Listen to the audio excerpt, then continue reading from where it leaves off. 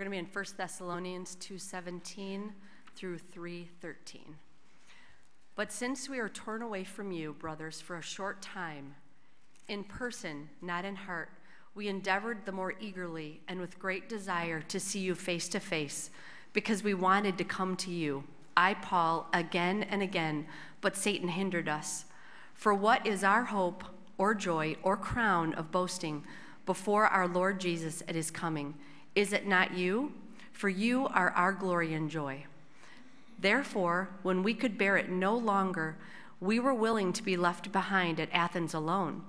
And we sent Timothy, our brother and God's co-worker in the gospel of Christ, to establish and exhort you in your faith, that no one be moved by these afflictions, for you yourselves know that we are destined for this. For when we were with you, we kept telling you beforehand that we were to suffer affliction, just as it has come to pass, and just as you know. For this reason, when I could bear it no longer, I sent to learn about your faith, for fear that somehow the tempter had tempted you and our labor would be in vain. But now that Timothy has come to us from you and has brought us the good news of your faith and love, and reported that you always remember us kindly and long to see us as we long to see you. For this reason, brothers, in all our distress and affliction, we have been comforted about you through your faith. For now we live, if you are standing fast in the Lord, for what thanksgiving can we return to God for you, for all the joy that we feel for your sake before our God, as we pray most earnestly night and day, that we may see you face to face and supply what is lacking in your faith. Now may our God and Father himself and our Lord Jesus direct our way to you, and may the Lord make you increase and abound in love for one another and for all, as we do for you, so that we may establish your hearts blameless in holiness before our God and Father at the coming of our Lord Jesus with all his saints. Please be seated. Thank you so much, Garance. For those of you who don't know me, my name is Brian Patchinger. I'm the associate pastor here, and it's a joy to be able to address and talk with you this morning.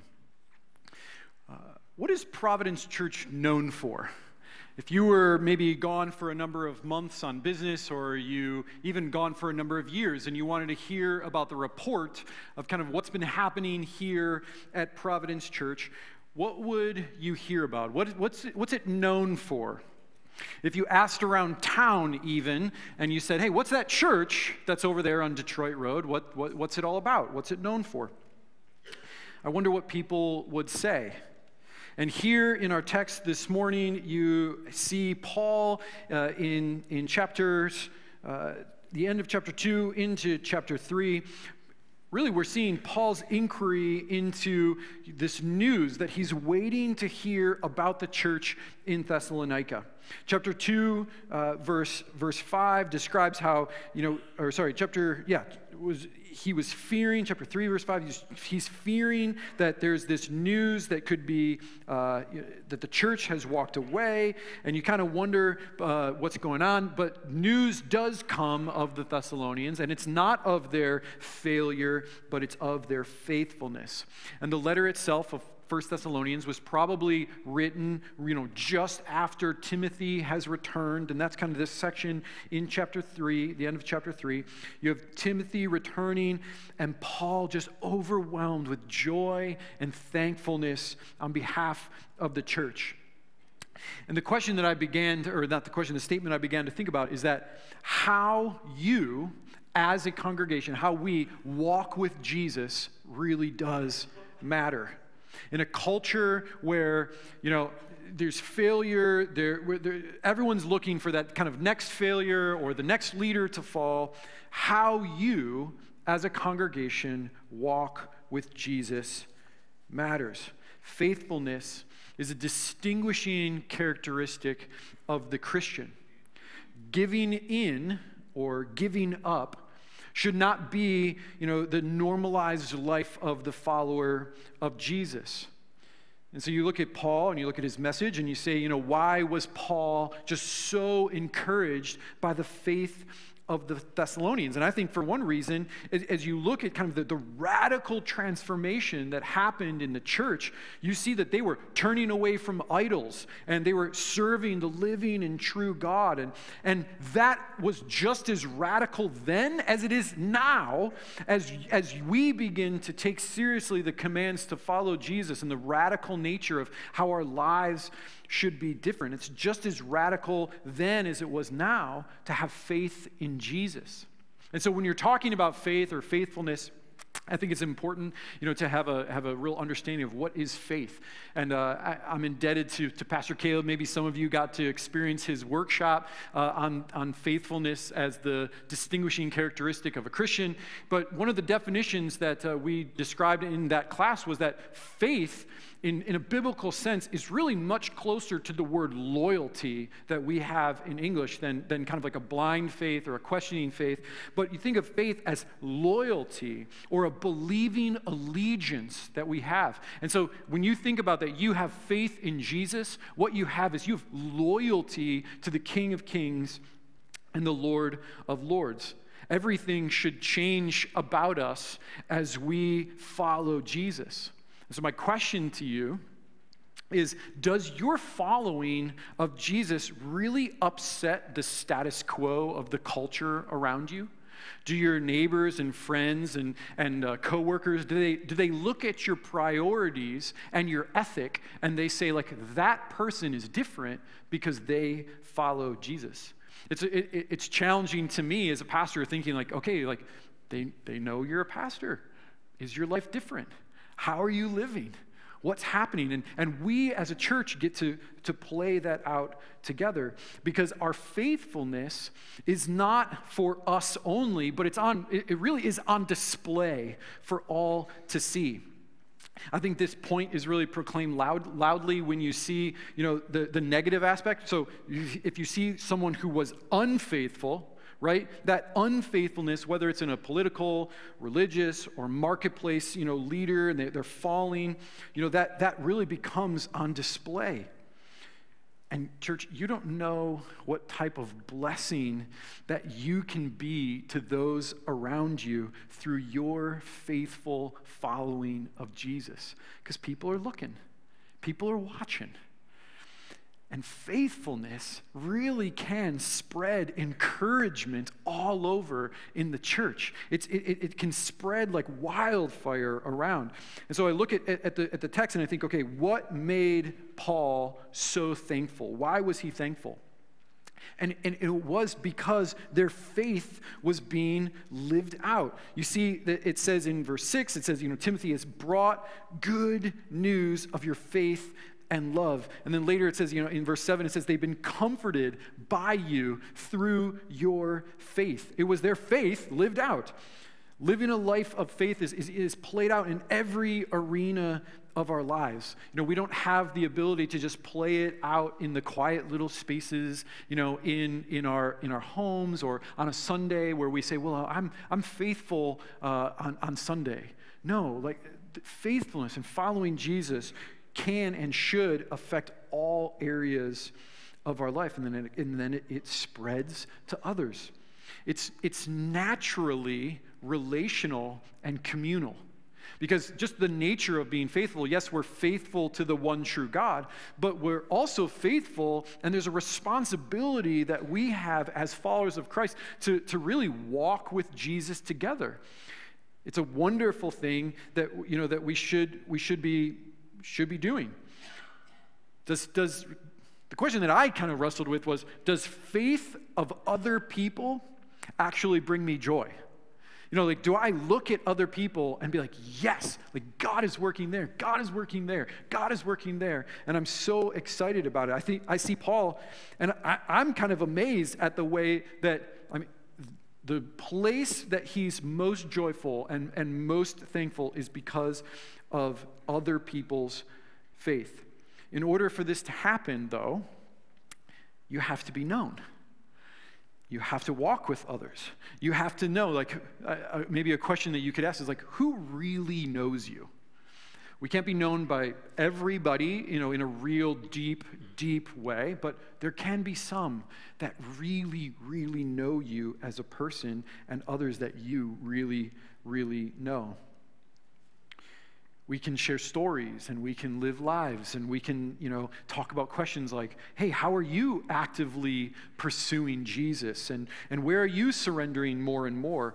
And there becomes this, this communal element, right? We're together. We're walking with Jesus together.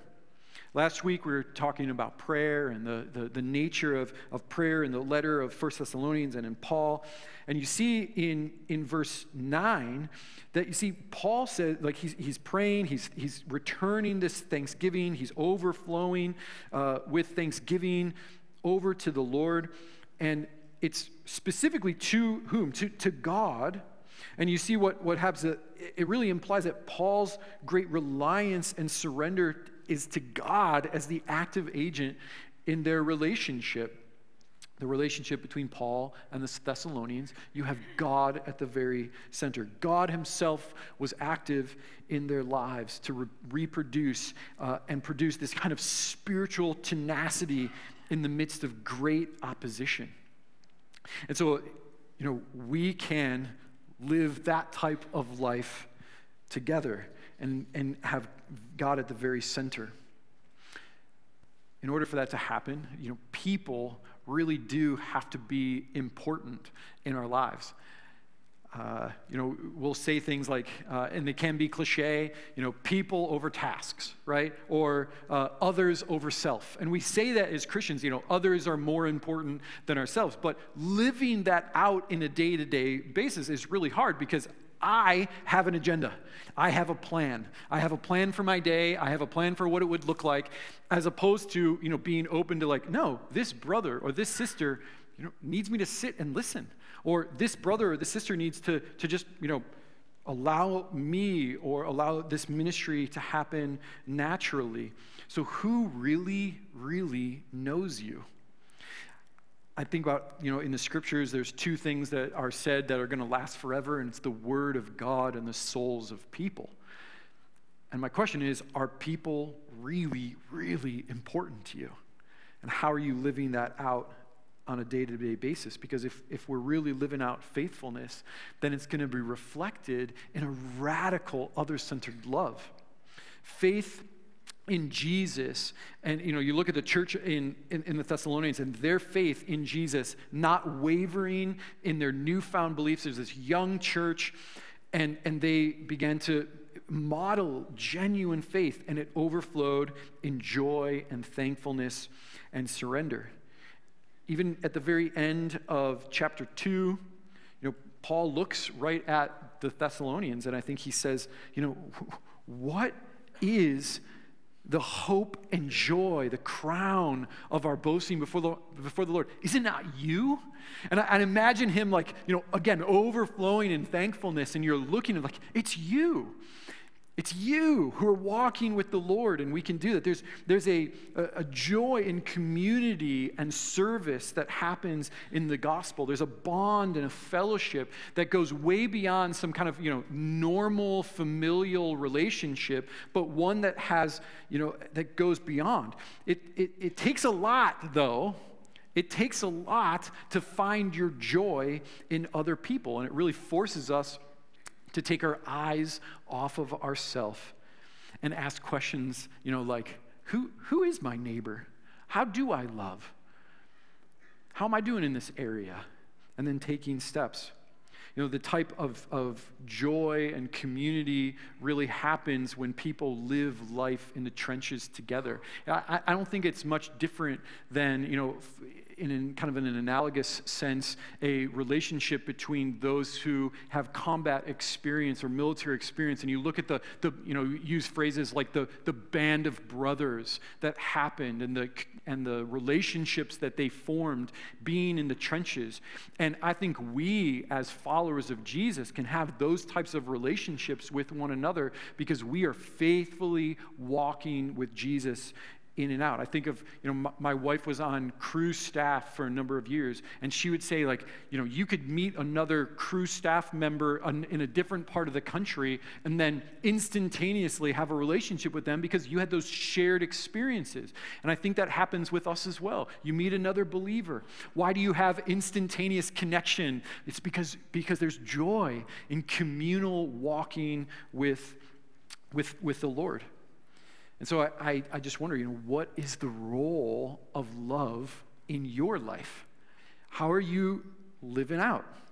And we as believers, we should be growing in Christian love for one another and for all. And do you really love people? I have to ask myself the question all the time, how can I love well in this situation? How do I do it?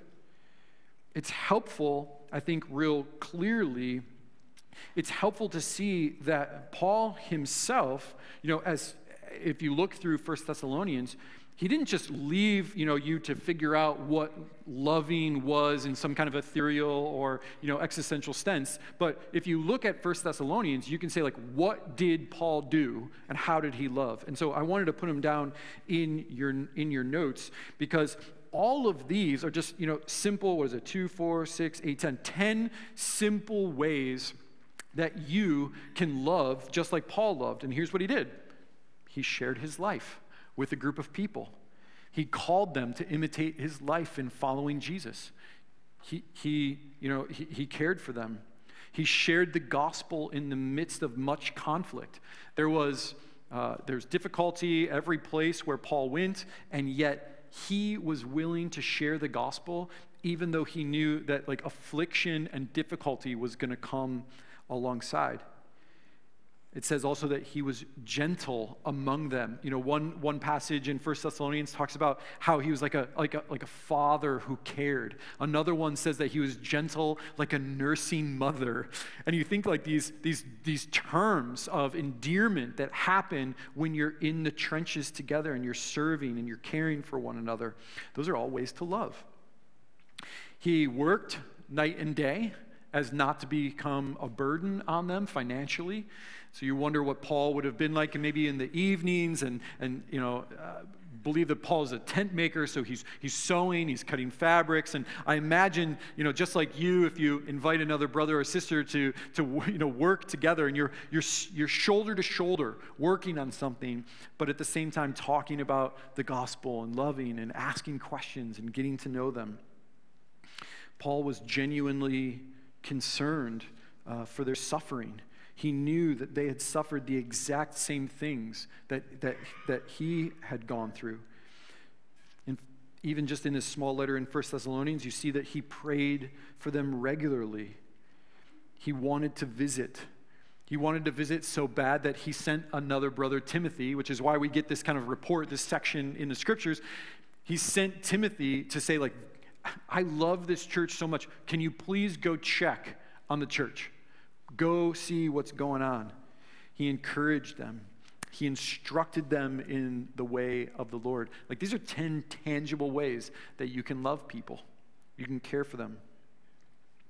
Paul looked at these types of radical, other-centered love, and another section or another idea that really is pulled out of this text is the idea of the connection between suffering and encouragement, suffering together. And the question that we need to ask is that what really brings real comfort in the midst of affliction? What is it that brings this type of comfort? And so if you look here, even what is the answer? What brings comfort? And the comfort comes right out of verse 6 and verse 7, right? The comfort is they brought us good news of their faith. It was their faithfulness. Verse 7, in all our distress and affliction, we have been comforted about you through your what? Your faith. And so you look at this idea that, okay, Paul was suffering. The church in Thessalonica was suffering. And there's a corporate nature as they're suffering together in the body of Christ. This is kind of a weird question, but how are you suffering with other brothers and sisters in Christ? How are you walking alongside people in grief that's so strong and so, locked arms with them that their grief becomes your grief? How are you hearing about the nature and the call of, the church around the globe and saying, I want to pray for them regularly and walk through this world with them? It's interesting that even from the text, because their faith is really, the capstone element that brought comfort in the midst of affliction, I think it's interesting that Paul looks at it and says, it's not their physical, mental, and emotional safety that brought comfort, but it's faithfulness. I think I can get overly caught up in wanting to pray, for people's suffering to end, which we should be praying for. But I miss the faithfulness of walking with Jesus in the midst of suffering sometimes. I get caught up with, wanting my own suffering to end because, I'm a temporal person and I don't want to suffer.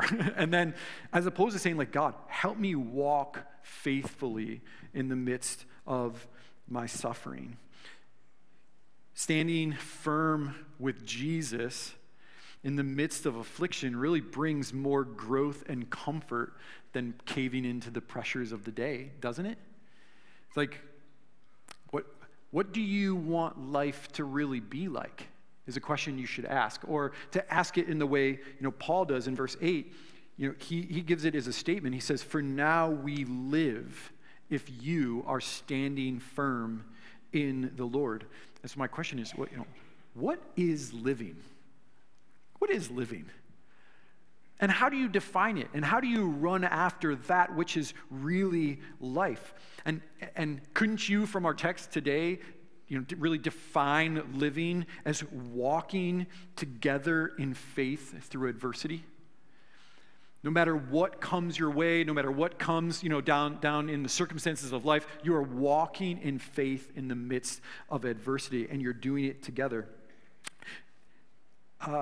I think abandoning the faith is always a possibility. I do.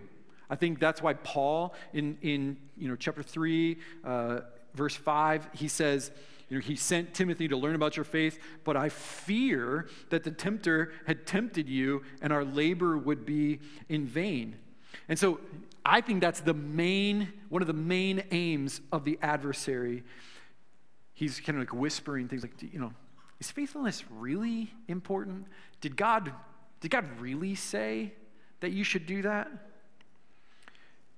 And when we have this communal element of walking with the Lord and a dynamic of we are staying the course together. We're going to link arms. We're going to join our efforts.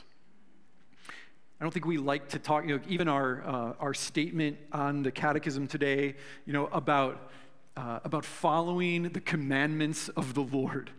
I think as a people, we're generally you tell me the rule and I'm going to go in the opposite direction, as opposed to saying there is joy in following together. There's joy in you approaching another brother and sister and saying, be faithful with me. Let's go together.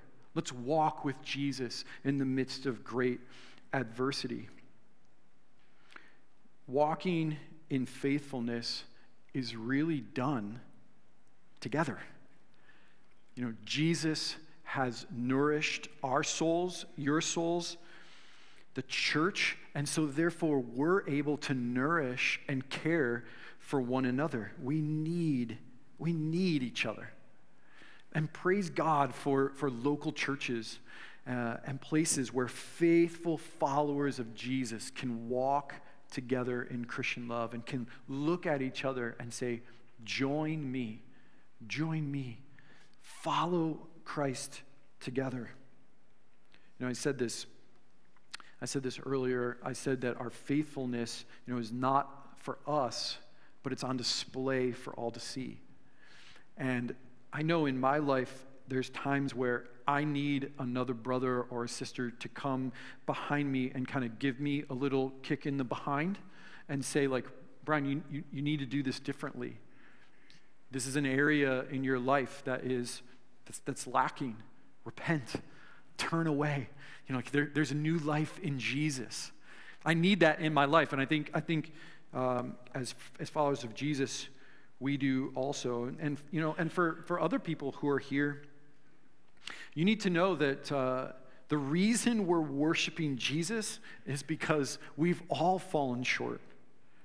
And because his great love for us as he forgives us by the blood of Jesus. You might be a cynic. You might be sitting here and wondering about this whole Jesus thing. And I praise God that you are here and wondering about the Jesus thing. Because you might look around and think faithfulness in today's world, and especially in today's church, is obsolete and impossible and in a fantasy. And if you wonder that, you're probably in good company, because Jesus himself, said, when the Son of Man comes, will he find faith on earth? And I think the answer to that is yes, he will. He will find faith on the earth. He will find faithful followers of Jesus. God is using men and women just like you, right? Just like Providence Church, to walk in joy and encouragement and in the gospel together. And maybe you don't know the people around you, and that could be marching orders for you to say, I need to know and walk alongside others in the gospel. I need to know my church family more. I need to get involved. Do it. Walk together. For both of us, whether you are a follower of Jesus or not, the standard really is the same. Like we're both going to be judged by what God is doing, and he is going to bring judgment upon us, but we can thanks be to God, right, for his kindness to provide Jesus in our place. Thanks be to God. We can look each other right in the eye and say, let's walk faithfully with Jesus. Let's strive against sin, and let's humbly repent and seek forgiveness when we've done wrong.